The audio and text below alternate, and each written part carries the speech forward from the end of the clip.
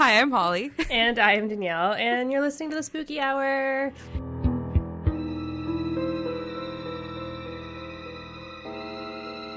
Where we take everything super seriously at all times, always. We couldn't even make it past the countdown. I know.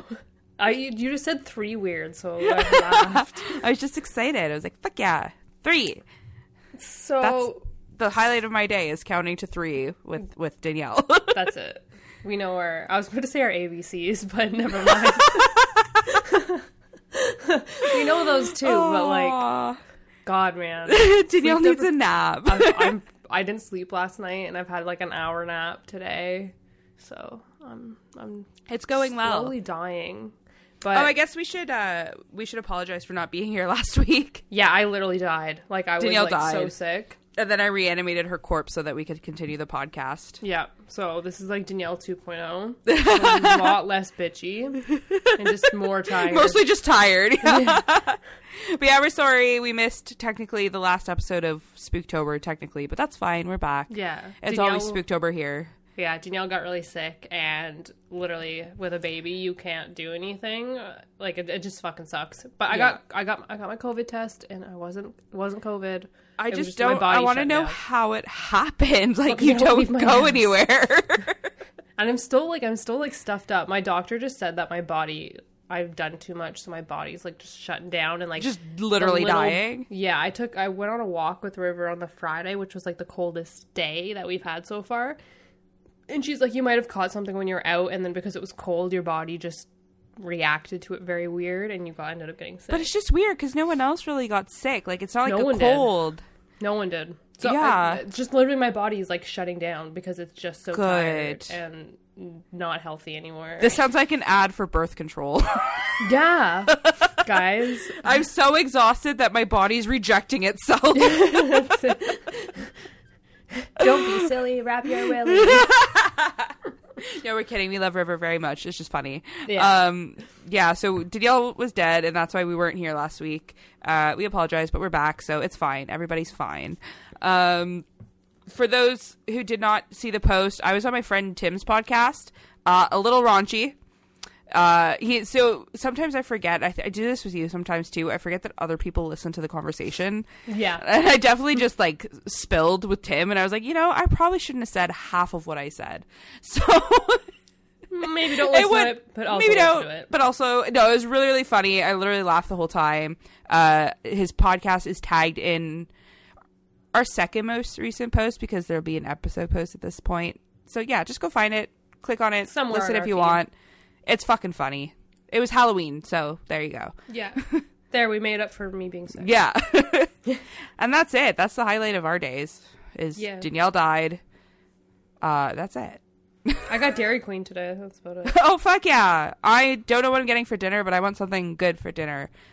That's all I know. Get sushi. I'm going to eat junk food. I had like a sushi bowl for lunch. Oh, look at you being healthy. I made that like TikTok bowl but instead of salmon, I used tuna.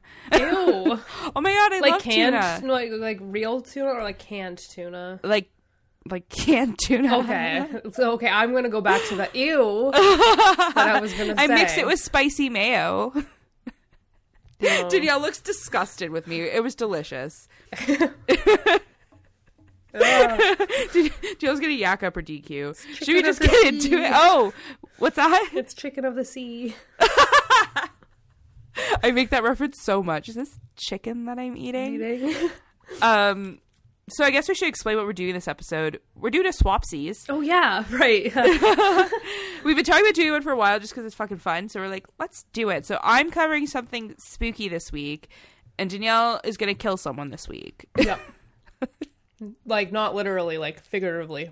Figuratively, of course. And that's what we meant. Chomping on my Dairy Queen. I'm not trying yet, so.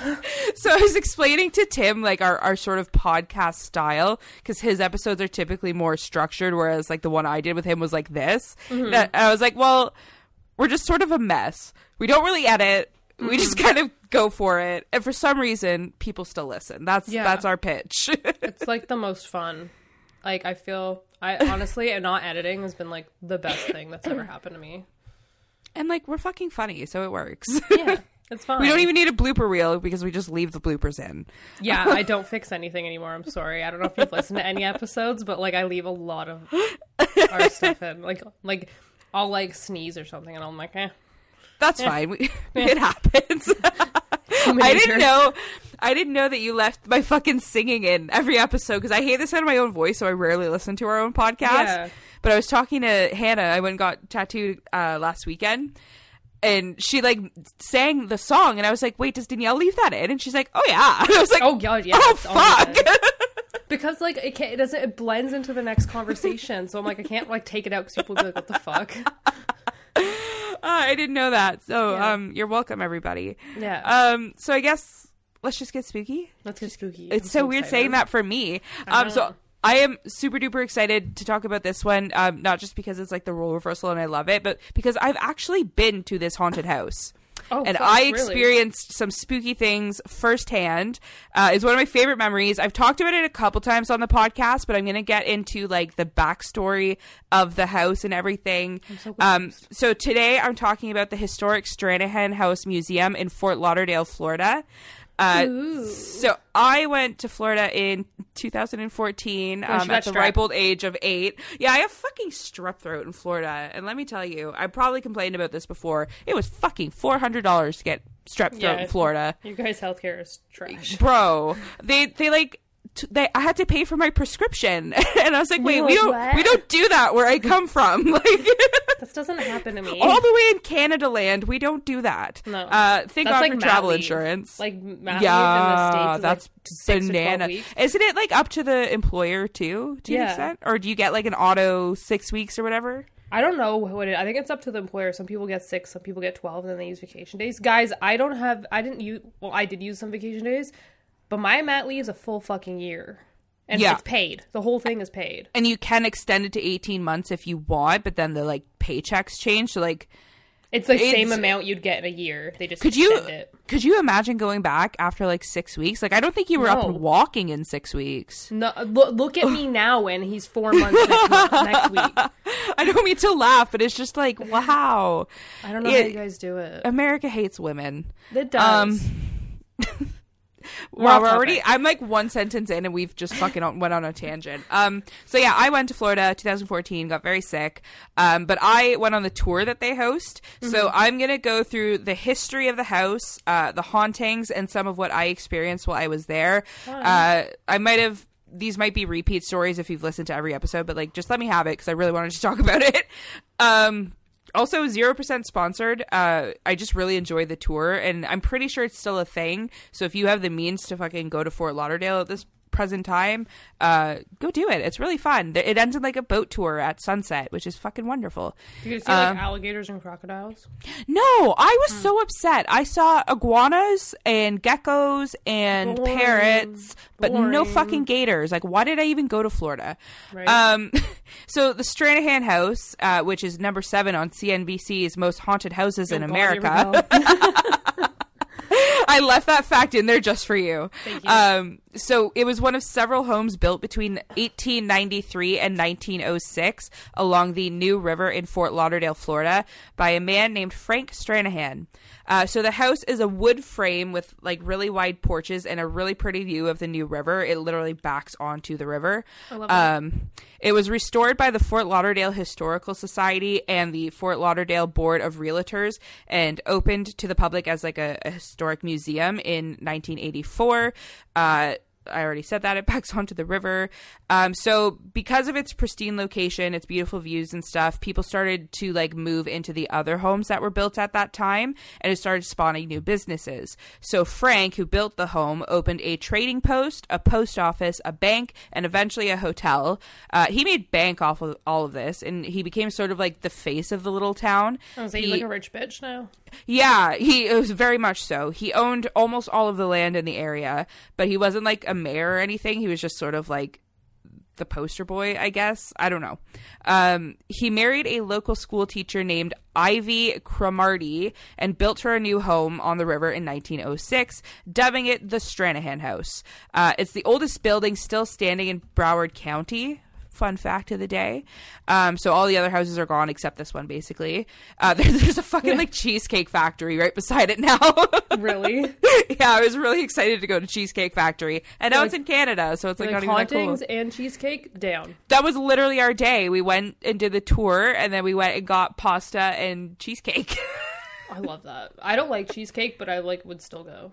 It was really like obscene. Like we should have shared a slice. But yeah, fucking Cheesecake Factory. So Frank and Ivy were called Fort Lauderdale's first family, and everyone sort of like looked up to them in the town. They were riding on a high for several years until 1929, when the Great Depression and a fucking hurricane hit the Stranahans, and they lost just about everything.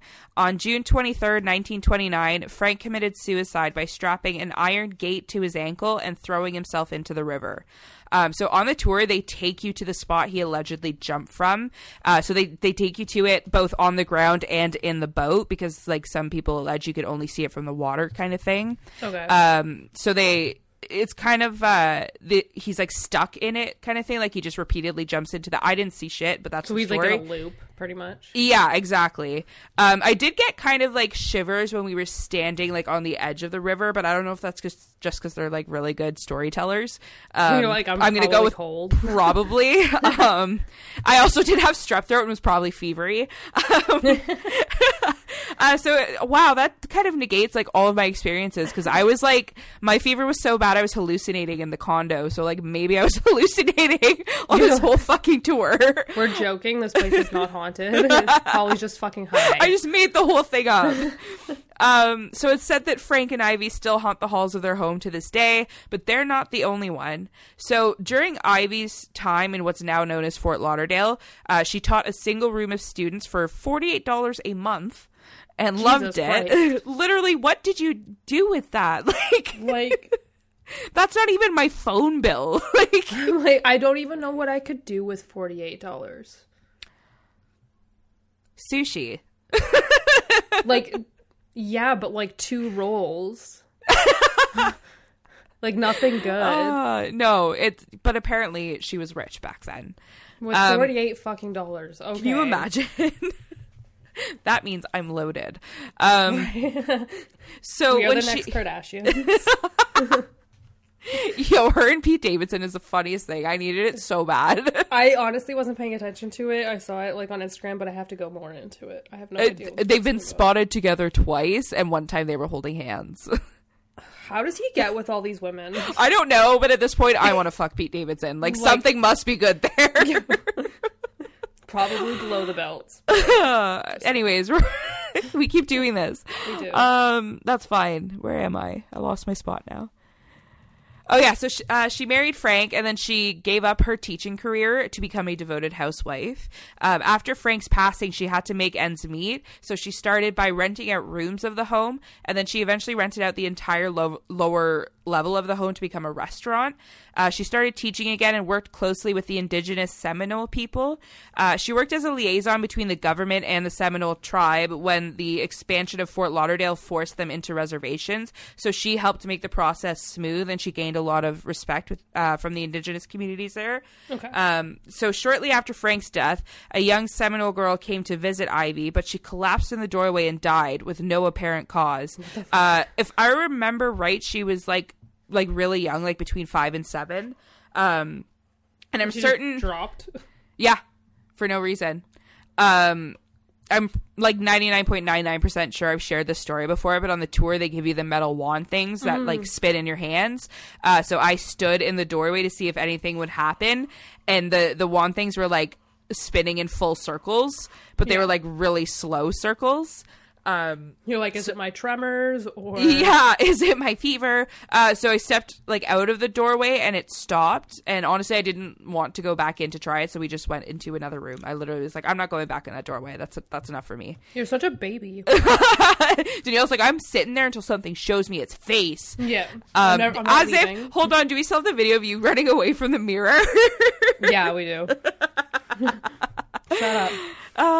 So after this tragedy, Ivy's younger sister, Pink, I was trying to see if that was like a nickname or something. Did they go like all like colors? Did they name their children all colors? Oh, maybe. I only know So their brother is Albert, but maybe all the girls. Yeah, I love the color Albert.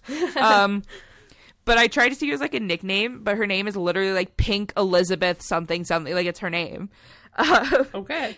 So Pink moved in with Ivy. She was 7 months pregnant and wanted to stay with Ivy for the remainder of her pregnancy because her husband was away on a, quote, business trip. Pink had suffered miscarriages in the past, and she was very excited to have made it to that point in the pregnancy. But unfortunately, she received news that her husband had been having an affair, and the stress of the heartbreak triggered premature labor that took the life of both the infant and Pink. So after, it's really sad, and it gets sadder. I'm sorry. Warning, it's sad. Ivy's brother Albert moved in after that, and he too died pretty much within weeks of moving in. His house is fucking cursed. Yep. He had contracted tuberculosis at a party and did not survive. It's really funny how they describe Albert. They're like, he's promiscuous and had a way with women. And then he got tuberculosis. What was that word? I don't know. Okay, big words English are hard. Major. Jesus. So Ivy's father, Augustus, moved into the home while suffering an illness. He needed care, but he died in the guest room right after moving in. I'm pretty sure it was within days. So it said that every member of the family, including the stillborn child, still live in the home to this day. Ivy herself passed away in 1971 at the age of fucking 90, and she too joined her family on the other side. So the ghost of Frank Stranahan, like I said, has been seen sort of reliving his suicide along the shore of the river. People have reported seeing a man jumping into the river with something strapped to his foot. He also appears inside the house, and he's described as being a, quote, pleasant spirit. But he's apparently not a fan of the homeless community and will bang on the windows if he sees someone sleeping on his porch. That's rude. That's very rude.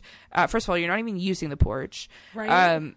Ivy is said to be a very kind spirit. They describe her as being a gentle present, and she tends to appear when she thinks someone is like in need of help. So staff have reported feeling a presence, smelling perfume, and even feeling like a cold hand on their shoulder while they're doing like not difficult tasks, but like things like climbing a ladder, going up on the roof and stuff. That's when she tends to appear because she wants to like help. Like, but that's like the worst timing because what if you scare them? Yeah, and then they fall off the roof. Like holy shit! Like, I broke my leg. Like, oh, she must feel awful when that happens. She's just like shit. Not again. So, another one. There's just like 12 other ghosts at this point now. Like, damn it, Ivy. A group of ghost hunters reported catching the young Seminole girl on an EVP and said she was very friendly and willing to talk to them.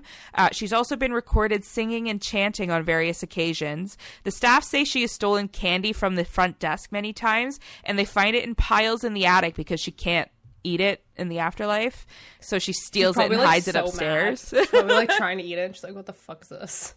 I just want some candy. The ghost of Pink and her baby stay in the parlor of the Stranahan house. They have it set up like a nursery, like there's a little bassinet in there and everything. Aww. And it's really eerie. It was the one room that stood out to me because it was just like chill. Like, it felt really calm. Like, the whole time I was, like, really, really nervous and also dying of strep throat. But for some reason in that room, we both just got, like, really quiet. And we were like, ooh. Like, it just felt, I don't know, soft. Just, like, a weird, like, presence. Yeah. So visitors and investigators have reported 2 distinct floating orbs of light in that one room. One investigator alleges he got Pink on his EVP, saying she wanted her husband to be arrested for her death. Which, I mean, technically not a crime, but I'm with her. Like, charge the bastard. Let's do it. Even though he's dead, but, like, let's do it. So they don't show, like, they don't materialize as, like, full figures, but you could see their orbs in that room. Yeah. Ivy's brother Albert is also said, or not also, let me try that again. Ivy's brother Albert is said to be the troublemaker of the house. So he likes to knock things over and move stuff around on the staff. And apparently he loves annoying them. He yells at people all the time and he likes to mess with the visitors that come to the home. So, like I said, he was kind of a horn dog when he was alive. So he likes to warm the room up for women so that they like take their sweaters off and stuff while they're in the room. That's disgusting. What the fuck? But if there's like a lot of men in the room, they'll make it like extra cold. Their balls shriveled. Yeah, literally. He's said to be, quote, flirtatious with the female visitors. Like, he likes to touch them, and, like, he shows himself mostly to young women. So he's still a horn dog. He's still a horn dog. Augustus's ghost, so the father, he's described as grumpy, and he is blamed for knocking books over, cold temperatures in the gift shop area, which was his bedroom during his stay. And like his son, he loves to move things around on the staff. So like if someone's about to start sweeping the floor, they'll like take the broom into another room, kind of thing. See, I like Augustus. He's chill. He's not a complete asshole.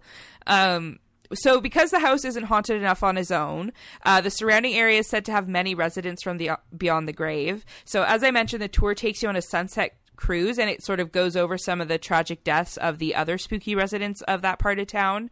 I don't think the boat part still exists because I couldn't find anything other than a TripAdvisor review from like 2013. It was my review. I was just like, it was mine. Literally. So they were hosted by a man named Sea Dog, and that's like the most I remember from the company. I'm like picturing like Dog the Bounty Hunter doing this tour. Oh my god. No, he kind of looked like your typical Florida man, and he definitely wore like a captain's hat. Like the like white one with so he covers the stories of Shirt Tail Charlie, who is a Seminole man who lived in the reservation close to the Stranahan house. So the legend says that Charlie Tommy murdered his wife and was banished from the reservation as a result. He wandered the streets of Fort Lauderdale wearing what the white folks thought was a dress, but was actually a traditional Seminole shirt. So they like made fun of him, be like, "Aha, he's wearing a dress," but it was actually just his traditional clothing. So this is where he got the name Shirt Tail Charlie. He was quite a character and made the people of Fort Lauderdale laugh with his antics. So he began drinking heavily, and at first it was funny. Like, he would do like tricks on the street and whatnot, but then it became like obviously problematic. Charlie was found dead one day, face down in the puddle on the street. He drowned in a puddle. Was he just like drunk, or did someone kill him? I'm pretty sure he was just drunk and fell into a puddle. That's how and died. That's the way I'd go. I mean, at least you're drunk and happy, right? Like right? It could be worse. So it said his ghost still walks the streets to this day. So a little bit of fact checking here. Frank and Ivy Stranahan were actually quite close with Charlie because of Ivy's work with the Seminole people. They claim he did not murder his wife and that she died of natural causes, and Frank was actually the one to bury her for Charlie. So he confirmed the story that he was not in fact a murderer. And in their version of events, the grief is what drove Charlie to drink. Like, he buried the body? Like, why would he bury the body? Because he was like not the mayor, but like the town guy, you know? Okay. He was like the town guy. He's that guy. He does everything. Apparently, like, they weren't allowed to bury her on the reserve or something, so Charlie like helped him bury her, like in the town or something. I read the story and I don't remember it, but it was something like that. Yeah. So either way, the townsfolk loved their local drunk so much they named a street after him. Yeah. And years later, a bar opened up called Shirt Tail Charlie's. I think it closed recently due to the pandemic. I couldn't really tell. But the boat tour also discusses the killing of the Cooley family in 1863. The Cooley family were settlers in the New River Settlement, which is now known as Fort Lauderdale. They arrived shortly after Frank Stranahan. At this time, around 60 people had moved into the settlement, and the indigenous people were less than pleased with the situation. I don't remember writing this. I am not Danielle, and I'm not the best at connecting history, so I'm a little confused as to why the Stranahan trading post / settlement was cool, but this one just up the river was like not cool. But it was very not cool with the Seminole people that they like moved north up the river. Okay. So William Cooley, who was the head of the family, got into the production. This word is really funny. Got into the production of coontie, which is it's COONTIE. And what is that? So it's a starch made from the arrowroot plant. It's not what I was thinking about. Not me either. I was convinced it was a typo. So he built a processing plant on the river and sold the starch throughout Florida. He became fairly wealthy and built a plantation along the river for his family. In the early 1830s, the relationship between the settlers and the Seminoles completely dissolved when a group of settlers murdered Creek Chief Alabama. I think that's it. William was acting as Justice of the Peace in North Monroe County, so he ordered that the murderers be arrested and sent to Key West for a trial. Unfortunately, because white America, the court dropped the charges unexpectedly. And the Seminole people were pissed and blamed William for this. So William actually had nothing to do with it. Like, he wanted these guys prosecuted. Yeah. But because he was the Justice of the Peace, they just automatically assumed that he was the reason that happened. Yeah. So they retaliated by ambushing troops as they headed to Ocala, Florida, to de-escalate another group of Seminole people who were protesting the settlers. So it's just a mess at this time. Everybody's fighting. No one's happy. I was like, what? Like, this is fucking There's nuts like, right now. Yeah, several different like little mini battles going on. So this spawned what was known as the Second Seminole War. William had no idea about this attack because news traveled very slow in the 1800s. So he left his home early on the morning of January 6, 1863, to enjoy a hunting trip with some of his pals. With most of the men in the little settlement gone, the Seminoles took this opportunity to retaliate against William. They attacked his home, killing his wife, his children, and the children's tutor. As a result... The tutor was just wrong place, wrong time, man. Like, if he wasn't in the house, he would have been good. Or she. I think she. So as a result of what's now known as the Cooley Massacre, the surviving settlers moved 25 miles north until the land was reclaimed by Major William Lauderdale, henceforth becoming Fort Lauderdale. So the Cooley family is said to haunt the shores of New River. You could apparently see them along the shoreline when you're on the boat. I didn't see anything on the boat, and I was kind of bummed, but like it was still really pretty either way. So there were there were tons of other ghosties mentioned, but I couldn't find any of their stories online. So if the tour's still up and running, highly recommend doing it because there's like a million other ghosties that I couldn't find information for. I was like, holy shit, this place is fucked. Yeah, so not only is the Stranahan house haunted, but the entire river is apparently haunted. And like, there's probably a lot of people that died in that river too. Yeah, a lot of them were suicides. A lot of them were... They were, like, on their way to settle in the area and their boat sank kind of thing. I'm pretty sure if one of them was, like, a criminal or something and he had, like, a really cool, like, he had just robbed a bank type story and, like, didn't mean to jump in the river but accidentally did and then died. This is why I didn't look into it because I couldn't remember the full stories. But it was really, really cool. I really liked it. 10 out of 10 recommend going if you're in Fort Lauderdale. That is amazing. You did such a good job with the history. I'm so proud of you. I really wanted to do like the history of this one, mostly because I forgot it. You're like, this is a refresher for me too. Yeah. No, it was cool. It was fun. I like doing it. That was cuckoo bananas. Cuckoo bananas. Now we have to go to Fort Lauderdale because now I want to go. I would love to go back. Like, all jokes aside about Florida, Fort Lauderdale was fucking wonderful. Everyone was so nice. Everywhere we went, they didn't say like goodbye or thank you. They just say God bless you. And I was like, oh, I don't believe in God, but that's awful nice of you. Like, I'd be like, gazoon tight. But everybody, like, we'd go for walks in the morning and everyone would say good morning. And we're like, what? They're like, where am I? So Fort Lauderdale is apparently the really nice part of Florida. It was lovely. And I saw manatees. So fuck yeah, Florida. That's amazing. Fuck yeah, Florida. I would love to go back, though, if you would like to do that. Hell yeah. Florida's on the bucket list because it's just one of those. Yeah, that's what it's like. One of those that you have to go just to see for yourself. We should dress like Florida people when we go. Like, we should get like Florida people. Hear me out. Denim shorts where like one leg is the American flag, and then like a neon crop top of some sort. No bra. Wait, do they wear Crocs? I feel like they wear Crocs. I feel like Crocs would be absolutely. What else? Like a bucket hat? No, bucket hat seems touristy. Maybe like a straw hat. A good straw hat. Maybe we should knock some of our teeth out. No, I'm trying to fix mine, man. You're like, I'm not that committed.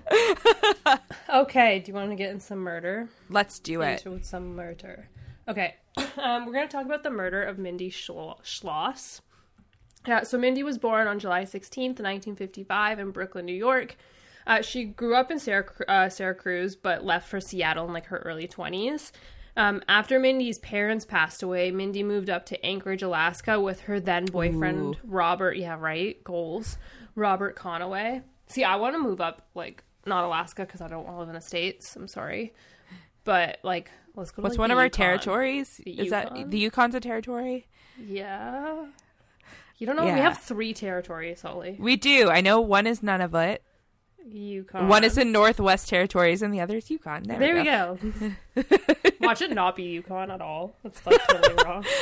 I don't know why, but the name Yukon just sounds American, so I always just think it's the one that's America. Do you remember but that show? What was it called? Yvonne of the Yukon? Yeah, I didn't watch it, but Riley liked it. It was so stupid. It was so stupid.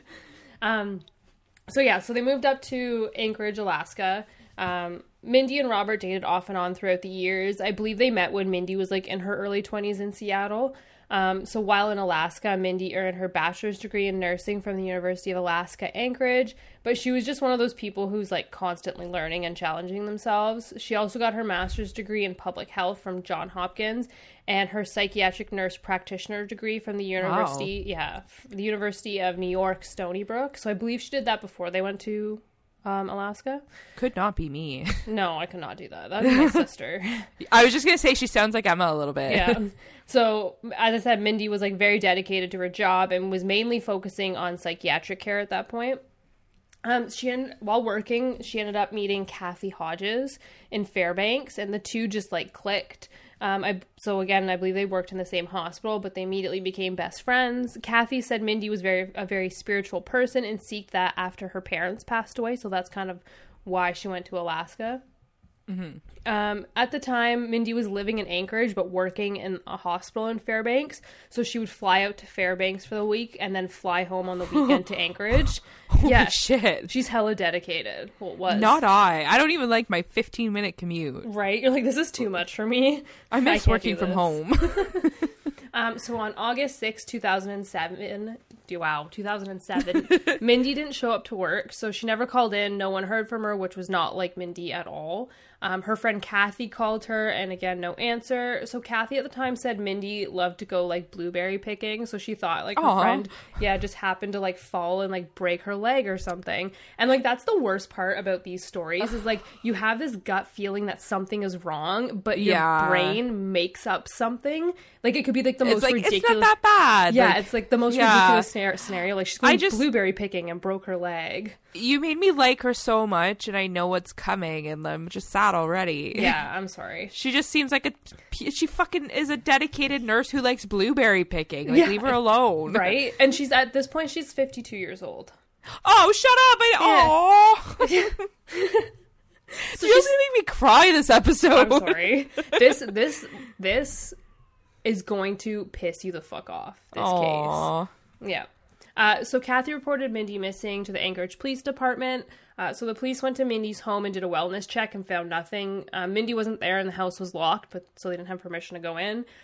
So they couldn't do much past that at that point. So the police told Kathy that, and Kathy told her boss that she was booking the next flight out to Anchorage. There was something that wasn't sitting right with her. She needed to find Mindy, she said. So Kathy went. On August 7th, 2007, so the day after Mindy didn't show up to work, the police department got a search warrant for Mindy's house. The detective working on this case was Pam Pernaud. I'm sorry for pronouncing your last name wrong, so I'm just going to call you Pam. So when they went to the home, they didn't find anything weird. Like, it didn't look like it was robbed or anything like that. Even the neighborhood was usually a pretty quiet neighborhood. So Detective Pam was involved in the search warrant. And when she met with like Mindy's other friend, Jerry Gett. So Jerry advised Pam of some like weird things that were out of place that maybe the police wouldn't notice that was like in the home. So I guess they let Jerry in. So Jerry said when Mindy flies out to Fairbanks for work, Mindy leaves her car at home and takes a cab to the airport, but the car was missing. Jerry also said the house looked weird, like it wasn't how Mindy left it. like how Mindy like keeps her home. The big thing was that Mindy's bed was made. So Mindy never made her bed. So like same girl, I feel that. Yeah.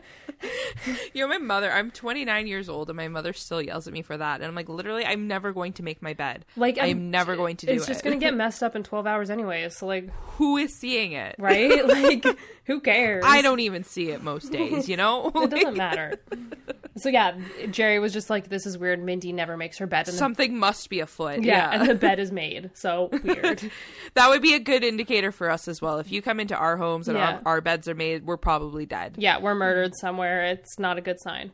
So there was also a 4-digit number found in the home written on a piece of paper. Police believed this was her bank PIN number. So it didn't look like the place was robbed, so the police just started looking at people closest to Mindy. So they started out with Robert. They usually call him just Bob, so her on-again, off-again boyfriend. So as I said before, Mindy and Bob dated off and on, but when they weren't dating, they were still like extremely like close friends. There was no hostility between them at all. However, in Mindy's will, everything was kind of like left to Bob, like our house, her estate, like everything. So because she had a brother, but she wasn't close with him, so she really had no one else except Bob. I mean, yeah. So at the time, police made him suspect number 1, which is, however, Bob had a pretty solid alibi. So he was working in another part of Alaska, about an hour plane ride away from Anchorage. So Bob gave the detective all the info from where he was staying. So his receipts, his hotel, and everything like that. And his work confirmed it. So he had a pretty solid alibi. So he was ruled out pretty quick. Oh, just wait. Just you wait. So police only had 2 things to go off of. So they put out a report for her car, and they decided to check the banks. Yeah. Because they found that digit, that PIN number. So they're like, maybe she took money and like left. Do you hear him? Is that cry or is that literally just yell? I don't. It literally just sounds like yell. It doesn't sound like there's any like. Someone found their vocal cords. He's overtired. He's going through like a phase. Oh, good. It's not just a phase, Mom. Aw, little emo kid. Yeah.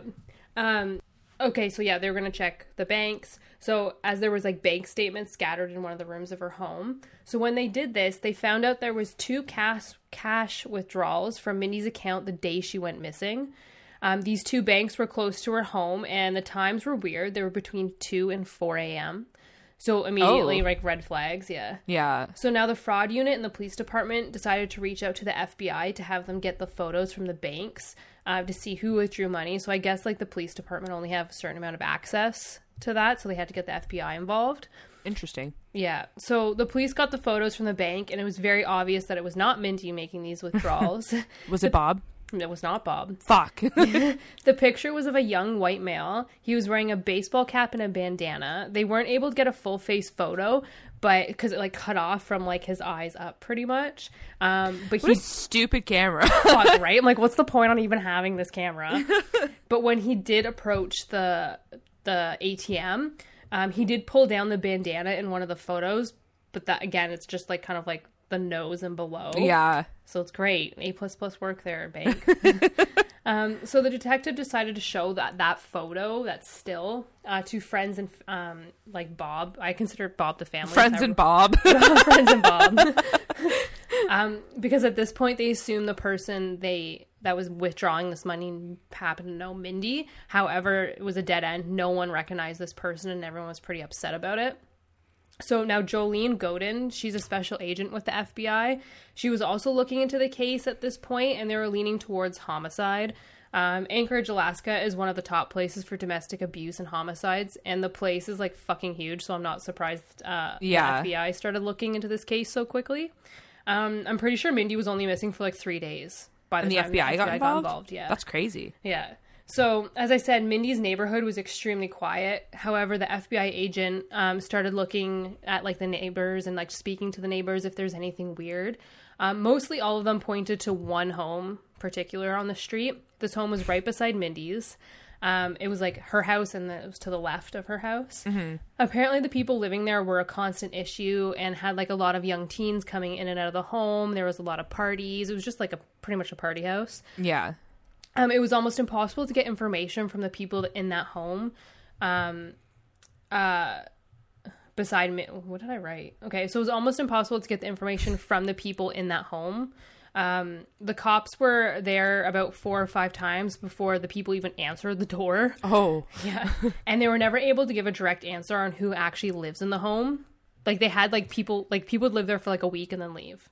They all just squatting? Yeah, I guess so. So now Detective Pam interviewed the home that is on the other side of this problem home, and a woman that lives there told her that a guy named Joshua Wade lived at the home.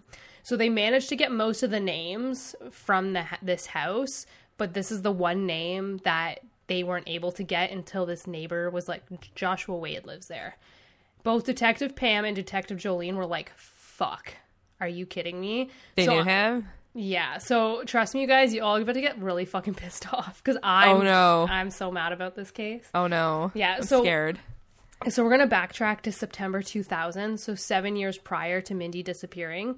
Police received a phone call that a woman's body was found in an abandoned shack. The woman was covered in blood, with majority of her injury being towards her head. Police also believe she was sexually assaulted. So this is going to get a bit graphic, like real quick, but one of the police officers described her head injury to a bag of melted ice. They believe she was beaten with a rock on her head. Yeah. So I did a warning. It was there. I did a warning.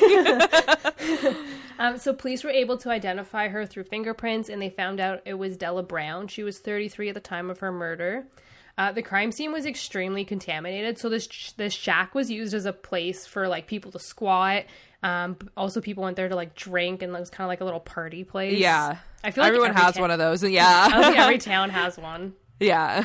There was semen found in Della Brown's body, but they were never able to match it to anybody. So on September 13th, 2 young men went to the police station and gave statements saying they knew who killed Della Brown, because at this point it was all over the news. Yeah. Both men said on September 1st they were at their friends when a guy showed up, and this guy name was Josh. Josh showed up and started bragging about killing a woman with a rock. He was also covered in blood when he was saying this, so it like just happened at that point. And like no one was like alarmed. No. So okay. It's just casual. He said to these guys he found a woman passed out in the middle of the road, so he picked her up, raped her, and then killed her. At first the guys were like, huh, right, yeah, okay.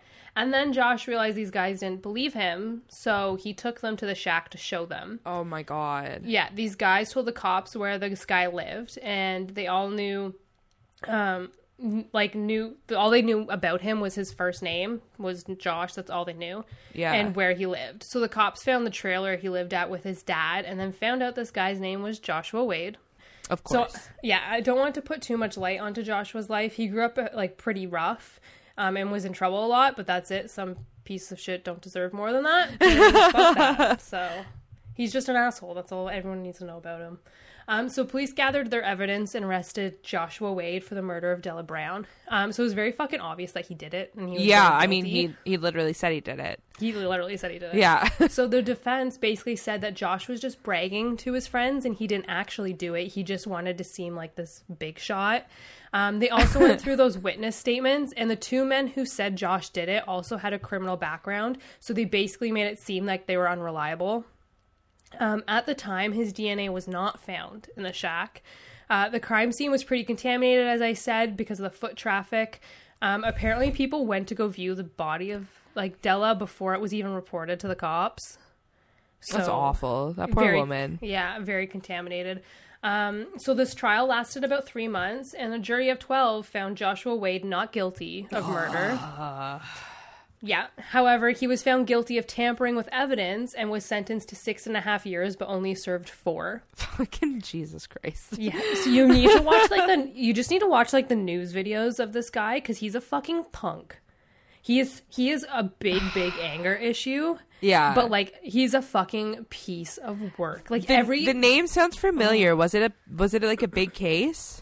It was huge in, yeah? at least in Alaska. Yeah. It sounds familiar. I was watching an episode. So I was watching Cold Blooded Alaska on Discovery Plus. And it was one of those episodes. Right. Yeah. I went on a Chopped binge last night. Did you actually? Just watching him in these videos. Some of them just have that like vibe. You know what I mean? Like they so look arrogant almost. Yeah. Like he'll walk around like the corner with handcuffs and he'll like try to make like the cameras flinch. Like he'll try to like punch the people. And I'm like, dude, I hate that. you little punk. Like get out He of probably here. thinks he looks so cool. Yeah. You know what I mean? Yeah. So now fast forward back to 2007 and Mindy being missing and now Joshua Wade living beside Mindy. On August 9th, Mindy's car was found in the parking lot by the Ted Stevens Anchorage International Airport. The cameras caught the car being parked, a young white male getting out of the car, what looks like this person wiping the outside of the car and then leaves the parking lot without the car. Fingerprints. Yep. So the video footage is like really grainy, so it's hard to actually see who it is. But it resembles the person they found in the bank photos. So police went to check the car thinking she might be in the trunk, but wasn't. It was just like her suitcases. In the car, they found her purse, wallet, and keys, but no debit card. So the FBI and police are still working together at this point, and the FBI offered to use human scent trailing dogs. This is where it gets kind of cool. So they did, and they got like this huge lead. So they started at one of the banks at first. So they started at the first bank. It was like a Wells Fargo. And then it trailed all the way back to Mindy's home, around the fence, and to the side door of the house to the left of Mindy's home, which was where Josh was living.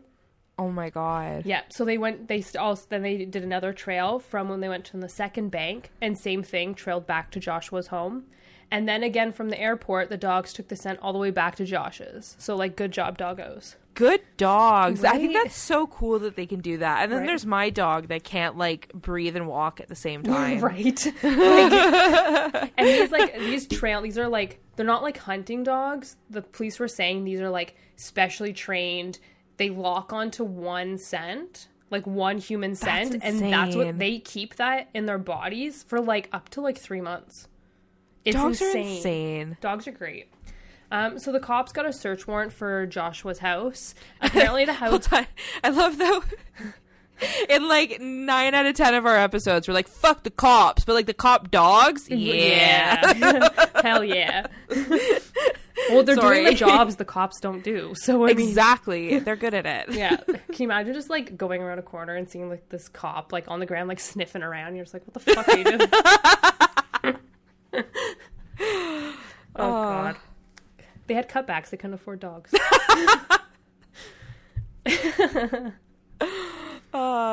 Okay, so the cops got a search warrant for Wade's home. Apparently the house was a fucking wreck. I can imagine. Except for Josh's room. Apparently his room was hella clean and neat and tidy, which takes us back to when the cops first arrived at Mindy's to find the bed made, which she never did. Oh. Yeah. In his room, they found the same jacket that was seen on the photo of the guy in the bank. Inside the jacket was an ATM receipt. So the news had put out a photo from the bank, and 2 of Josh's ex-girlfriends called the police saying it was him. One of these exes said that one night she picked Josh up, and Josh asked her to drive through his neighborhood. Before they drove down his street, he got out of the car and hid a handgun. He also left his backpack in her car for some weird reason. So the police found a phone in this backpack, and on the phone was a photo of someone holding a handgun, but the photo was clearly taken in Joshua's room. Also, the 4-digit number that was found in Mindy's home was written in this cell phone. So. God damn it. Yeah. So police are on the search to find Josh at this point. They even put out like huge billboards with his ugly mug on them. He knew... I'm losing my voice so bad. Oh my God, there it goes. You got this. We're so close. We're so close, you guys. So Josh knew they were after him at this point, obviously. On September 2nd, Josh's ex called the cops to say Josh is currently outside her apartment, asking to come in, but she isn't letting him in. So she obviously called the cops because she's smart. So cops show up and Josh ends up bursting into his ex-girlfriend's apartment, and it turns into like a hostage situation. But they end up like getting Josh on the phone and negotiating, and they end up getting him out like getting his like cowardly ass to walk out of the apartment. So tail between the legs. Yeah, so thankfully no innocent people were harmed. At this point, however, they still don't know where Mindy is, so they haven't found her body. Yeah. So they arrested Josh on 2 counts of bank fraud, aggravated identity theft, and access device fraud. Aggravated identity theft. Yeah. I didn't know that was a thing. Apparently it's a thing. And then access device fraud, so that's basically you use a debit card that's not yours, and you don't have permission to do so. So during his interrogation, he was read out the charges, and this guy, the detective explained, he explained what the last one, the access device fraud, was to Josh, because he was like, what is that? And so the detective says he wasn't given permission to use Mindy's card, and Josh has the nerve to go and say, you assume this? Oh, God. Yeah. And I would have hit him in the face. Fuck, right? This makes me so mad. And so the detective went into the way, making it seem like Mindy was like alive and they were talking to her, and said, and I quote, "We talked to Mindy." And Josh responds with, and I quote, "What did you just say?" And the detective repeats himself, and Josh goes, and I quote, "Are you guys trying to play games with me, man?" And then he starts smirking. Ew, I don't like him. I can't even. If you see a picture of him, Holly, it explains so much. So on September 13, Alaska State Troopers found the body of Mindy Schloss. She was found in the forest about 30 minutes from Anchorage. The evidence shows she died in that location, and she was shot execution style. That's awful. She was on her she was on her knees and shot in the back of the head. There was a bullet casing found at the crime scene, and it matched the gun found in the photo in the cell phone of Joshua's bag. Mindy's car, was also swabbed for DNA, and they got Josh's DNA from the gear shift and steering wheel. But yeah, wiped on the outside of the car. He's like not the smartest, so he leaves his backpack with his phone, his gun. He's really stupid. He's really stupid. You know what I mean? Like wipes takes his bandana off, like right. So the sack of shit was arrested, and at this point, the death penalty was just like hanging above him. Like that's what they were going for. Pun intended. Pun intended. To avoid being killed, he admitted to killing Mindy Schloss, but also admitted to killing and murdering Della Brown as well. He was sentenced to life in prison with no chance of parole. Was he charged with both? He's charged with both. Good. Yeah. So the thing that pisses me off the most is they had him for Della Brown's murder. Bro, he made it to court. And the jury was like, you know what? Nah. Maybe he didn't. I hope every member of that jury feels like crap. Yeah, I do. Because if they fucking booked him for that, Mindy would still be alive. Yeah. My girl Mindy, who I am attached to at this point. I just want to go pick blueberries. I just want to pick blueberries with Mindy. Yeah. And get this. After he admitted... after he got charged, he admitted to killing 3 more people. Oh, wow. So he admitted this so he could serve his federal time first before his state time. So he said he killed 1 man the same night he killed Della Brown. This man is unidentified. So there's no hard evidence to say he actually killed these 3 other men. Some people think he just said it to move to a federal prison, but either way, this waste of a human skin is currently serving his time in a maximum security prison in Waymart, Pennsylvania. Apparently, prison officials say he spends most of his time in solitary confinement because he's such a fucking nuisance.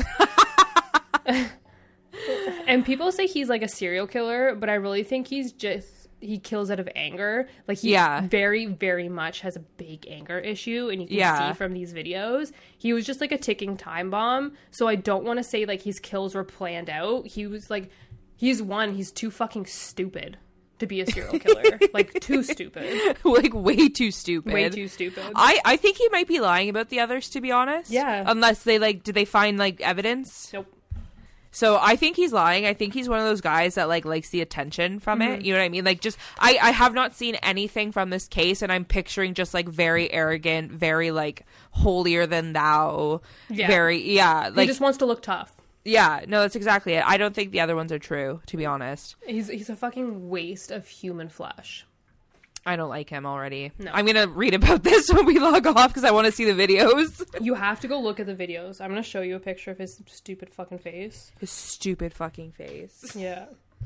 Oh, yeah. No, that's exactly what I was picturing. Blonde, maybe, but other than that, that's exactly what I was picturing. You have to, like, watch the news clippings of him, though, because it's just nuts. I'm going to. Nuts. He reminds me of, like, the kid in high school who, like, the teacher would be like, be quiet, and then he'd be like, or what? You know what I mean? Like, the fucking class douchebag kind of thing. Oh my god, I dated that class douchebag. I'm sorry. My ex stabbed a supply teacher in the hand with a pencil. Oh, wow. Great. I'm surprised he hasn't killed anybody yet. So, I mean, like... Yeah, there's still time. Yeah, they're still alive, so... But, yeah, that's the murder of Mindy. I hate him. Yeah. Could you Poor Mindy. If they've just fucking booked him for Della Brown's murder, which he obviously fucking did.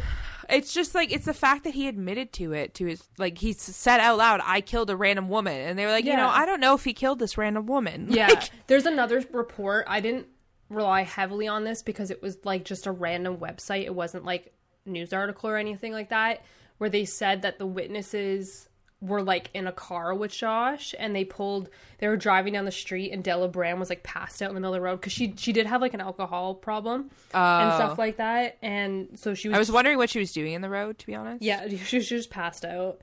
Her and Shirt Tail Charlie. Yeah, literally. And, so yeah, and they were, like, in the car together, and at first Josh was like, run her over, and the guys were just like, no. And then he's like, well, stop. I'm going to get out. I'll get her and move her to the side. So they helped move her out of the road. And then they left. And then Josh went back. And he kept going back and forth, like, all night. And then at one point, he just showed up with blood all over him. Ew. Yeah. Like, do you know what I would do if I saw someone lying in the middle of the road? Call an ambulance. Yeah. Like, ew. I hate him. Yeah. So... Well, good job. You successfully pissed me off. Yay. I'm glad. This was fun. I like doing this. Nice switcheroo once in a while. A little switcheroo. A little role reversal. I promise I won't get sick, so we'll have another episode the week after, too. Knock on wood. Yeah. Because my voice is, like, already going, but... Yeah. You have a week to recover. I believe in you. You've got this. I just won't talk. It'll be great. It'll be great. Anyways, thanks for being patient. We hope you enjoyed this. We enjoyed it. Yeah. We enjoy you. Come hang out with us. We have Instagram. It's a Spooky Hour Podcast. We have Twitter. It's Spooky Hour. And you can email us, the Spooky Hour Podcast, 666@gmail.com. That's it. Oh, that was all in one breath. Wow. High five. Yeah, thanks. And stay spooky. Stay spooky, friends.